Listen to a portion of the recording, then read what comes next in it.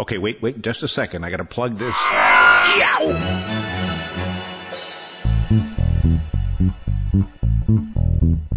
It's TechBiter Worldwide. I'm Bill Blinn with an hour's worth of technology news in about 20 minutes. That's because we leave out the sports, most of the jingles, the weather, and the commercials.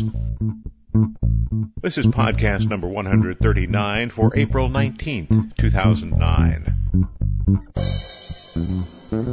You know, I've been accused from time to time of being a professional communicator, and sometimes I like to think of myself that way. But I have to plead not guilty. After all, a professional communicator would know enough to start announcing several weeks beforehand that he would be speaking at the Licking County Computer Society. Well, I'll be doing that this coming Tuesday, April 21st. I will get a little bit ahead of the game with announcing that I'll be at the Columbus Computer Society. That's May 20th, about a month from now. The topic will be the same at both locations, Adobe and the Creative Suite 4 collection of applications. If you've been listening to the show all along, you probably already have all of that information already. But I will be able to show how to do some of the things that I've talked about. And relax. In the interest of allowing everybody to get home well before midnight, I will seriously limit the number of features that I show. So I'll try to use your time wisely if you show up. Wow, that was some Patch Tuesday this month. The monthly Patch Tuesday for Microsoft extended to Wednesday for some people, and in some cases to Thursday. Fortunately, I got all of my patches in one big batch on Wednesday, but I know some people have had to deal with system reboots on Tuesday, Wednesday, and Thursday. If you have automatic updates turned off, now would be a real good time to make your way to Microsoft's Windows Update site. Several of the bugs that were squished this week were dangerous, zero-day exploits. If your computer was up to date going into the week, you would have found 8 updates, and those 8 updates fix 21 problems. Microsoft numbers its patches starting with MS09, meaning Microsoft 2009, followed by a dash and then a 3-digit number. I guess the hope is that there will never be more than 999 patches in any given year, and I certainly hope that's the case. This batch of patches was numbered 9 through 16. The number 9 patch was a response to what is probably the most dangerous bug. Flaws in Excel could allow remote code execution, and Microsoft deemed that patch, of course, as critical. Of the 2 problems addressed by the patch, one could allow a zero-day attack. The most serious problems were with Excel 2000, but all versions up through Excel 2007 are vulnerable to some extent. Patch number 10 fixes bugs in the WordPad and Office text converters. This is another bug that could allow remote code execution.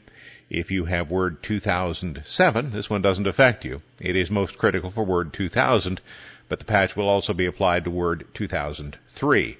Patch 11 addresses yet another remote code execution bug, this one in Microsoft's Direct Show, which is part of DirectX 8.1 and 9.0 under Windows 2000, XP, and Windows Server 2003. XP and Vista are not vulnerable to that one. Patch number 12 isn't critical, but since you're in the neighborhood, you might as well install it. The flaw here could allow a user to gain access to administrator privileges, and there are 4 discrete bugs that affect all current versions of Windows. All of those are patched by number 12. Patch number 13 is also rated as critical because one of the flaws it addresses could allow a malicious web server to take control of the system. This is not an Internet Explorer bug. Instead, it affects other applications that use the Windows HTTP services components. The winner for the most bugs fixed with a single patch is number 14. It resolves a total of 6 security problems. Microsoft rates 3 of those as critical for users of Internet Explorer versions 5, 6, and 7. If you have already updated to Internet Explorer 8, it is not vulnerable.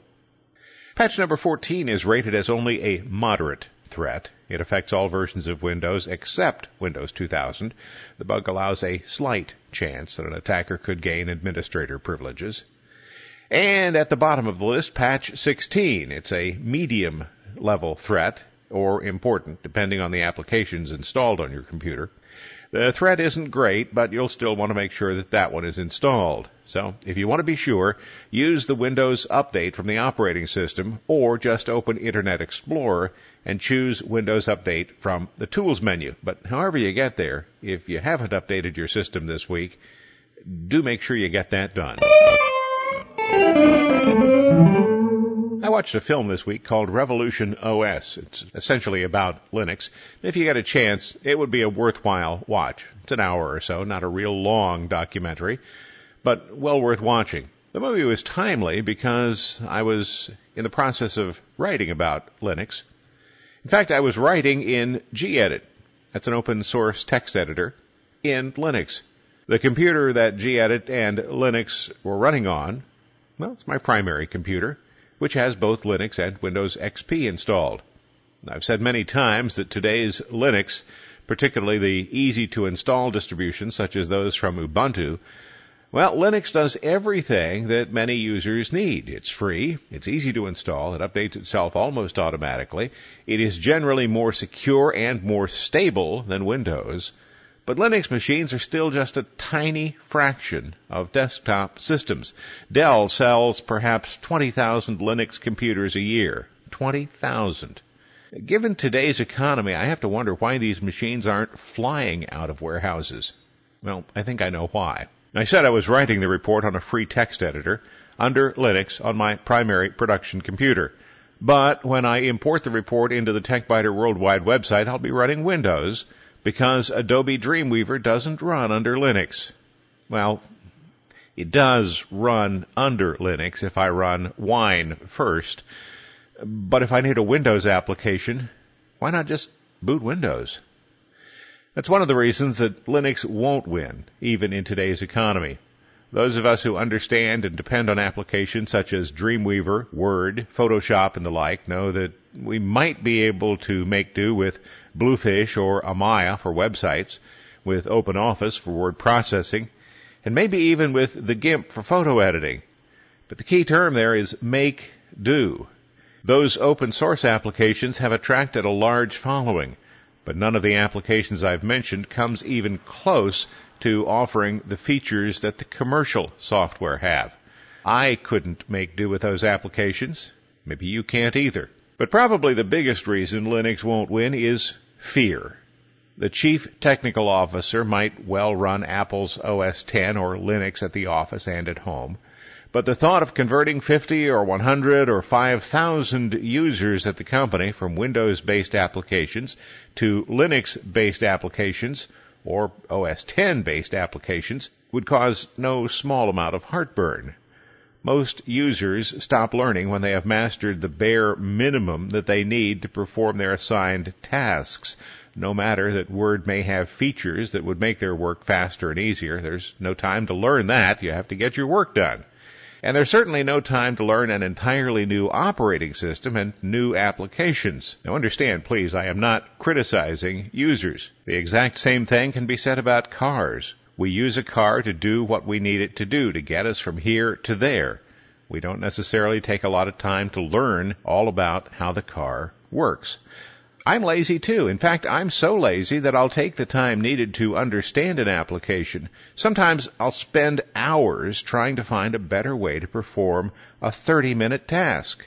That's how lazy I am, because I know there's probably a way to make that 30-minute task a 5-minute task. And what I've learned over the past 25 or 30 years is that finding a faster way will save me a lot of time and effort over the weeks, months, and years that I use an application. Once I figured out how to turn that 30-minute task into a 5-minute task, I have an extra 25 minutes that I can use for something else. But I digress. Another reason Linux won't win, users don't like change. Show them Office 2007 and they will denounce its new interface, even though spending a few minutes learning how to use that interface would pay off big time. Tell them they must switch to a new operating system and new applications, and you'll probably have a mutiny on your hand. Chief technical officers really don't like mutinies. At the time I was writing this report, the last time I had run Linux was 39 days ago. I know that because the Ubuntu Update Manager told me. As I was typing, the system downloaded 115 updates. Some of these updates were operating system changes. Many were for applications. Despite my saying that many people will find that Linux does all they need to do, it's clear that I don't run Linux that much here at TechByter Worldwide. If Linux was the only operating system available to me, I'm sure that I would make do with it. But I'm the kind of geek who in the mid-1980s spent no small amount of time reading 300-page DOS manuals and trying to think of reasons to use the available commands. And I'm the kind of person who attempts to learn a new programming language by trying to think of ways to use the various functions described in manuals. It's pretty unlikely that most of the people who use your company's computers do that kind of thing. The third shortcoming for Linux is the relatively small number of Linux administrators. It's easy to find somebody who has experience, knowledge, and even certification for Windows-based networks. Linux experts, well, they're a little harder to find. So although Linux boots faster than Windows, even though Linux is free, even though Linux is much less likely to crash than Windows, and even though today's Linux distributions are both easy to install and likely to include everything the average user needs, Linux is still likely to place a distant third behind Windows and Apple's OS X. Apple's OS X is a distant second to Windows. And by the way, the latest version of Ubuntu Linux 9.04 is due to be released on April 20th. Occasionally I take a look back at some of the articles from a few years ago to see if any of my predictions have actually come true. In 2005, I wrote about WiMAX. WiMAX works like Wi-Fi, more or less, except that it covers a radius of several miles instead of just a few feet. Nearly 5 years ago, I wrote about people who must deal with slow, substandard modem service for reasons beyond their control. You might live in a Chicago or New York City apartment building with poor quality telephone lines. Or you might have the same problem, poor quality telephone lines, in a rural area. Living in a big city, you might someday have access to cable. If the phone lines are poor quality, DSL won't be an option for you regardless of where you live. But WiMAX could be. In 2005, my internet connection was about 2 megabits per second. Now it's up in the 6 to 8 megabits per second range. So it's hard for me to even consider a 56 kilobits per second modem or a even slower connection. WiMAX could help bring faster connections to people in the situations where they can't get speeds faster than 28 to 56 kilobits per second. I have a map of Ohio that shows large areas of the state actually do have WiMAX coverage. The cost will be more than the standard dial-up, of course, but usually a lot less than satellite. A WiMAX system typically has a range of 10 to 15 miles from the wireless access point. So that's a 10 to 15 mile radius. It's of course affected by terrain. Coverage will be more even in a flat area, less so in a hilly area, and perhaps blocked entirely if you're behind a big building. But it's a way to place high-speed service at the doorstep of just about everybody within that 10 to 15 mile radius. And even in a rural area, a lot of people live inside a 20 or 30 mile wide circle. A listener in 2005 told me about Genco SpeedNet. That's a service that covers most of Union County and bits of the surrounding counties. The service is still in operation, and this shows how a small operator can provide usable Internet connectivity. It was small companies, after all, that originally provided Internet service for early users. That was before Time Warner, Wide Open West, and all the other big guys got into the market. It may be that small operators in the WiMAX area will be able to compete with the big guys in a way that they could not compete with wired services. WiMAX is an open standard that is administered by the WiMAX Forum. The group has been around since 2001. Hundreds of test systems have been set up around the world. Speed and distance are variables in WiMAX systems. A system can provide relatively high bit rates, maybe 70 megabits per second, but only at relatively close range. In reality, most systems operate around 3 megabits per second or less. If you are still using a modem and that modem is running at a 12th of the speed, 3 megabits per second would seem blazingly fast.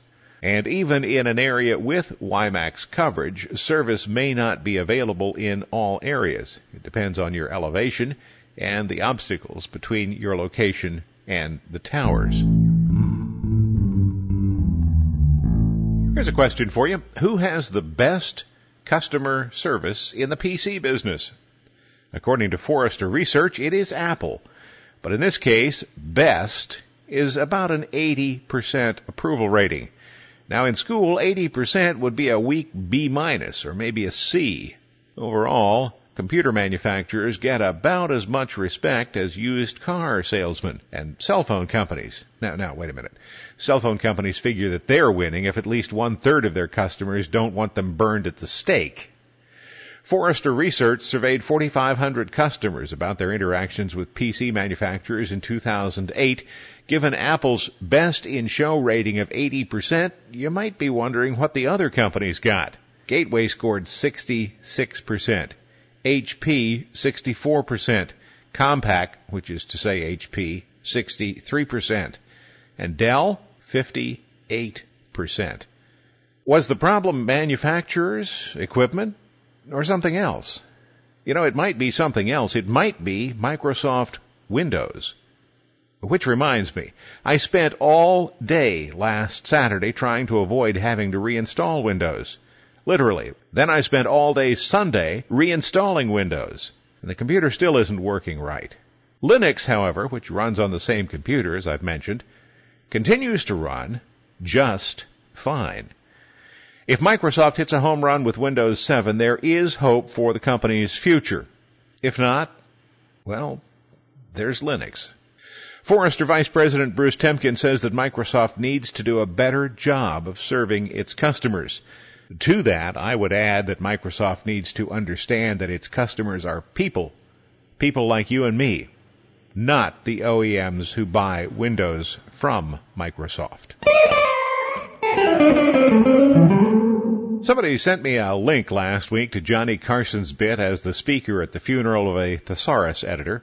He repeated, reiterated, restated, and said again every word, particularly words dealing with death, kicking the bucket, passing on, pushing up daisies. It was a funny bit, and it was on YouTube.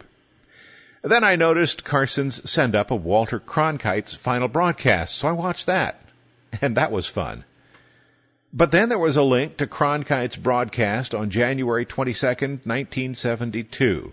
The video picked up as the CBS Evening News came out of a commercial and returned to Cronkite, who was on the phone. That's right, this is the most important evening news program in the country. They've come out of commercial, and the guy in the big chair is on the phone.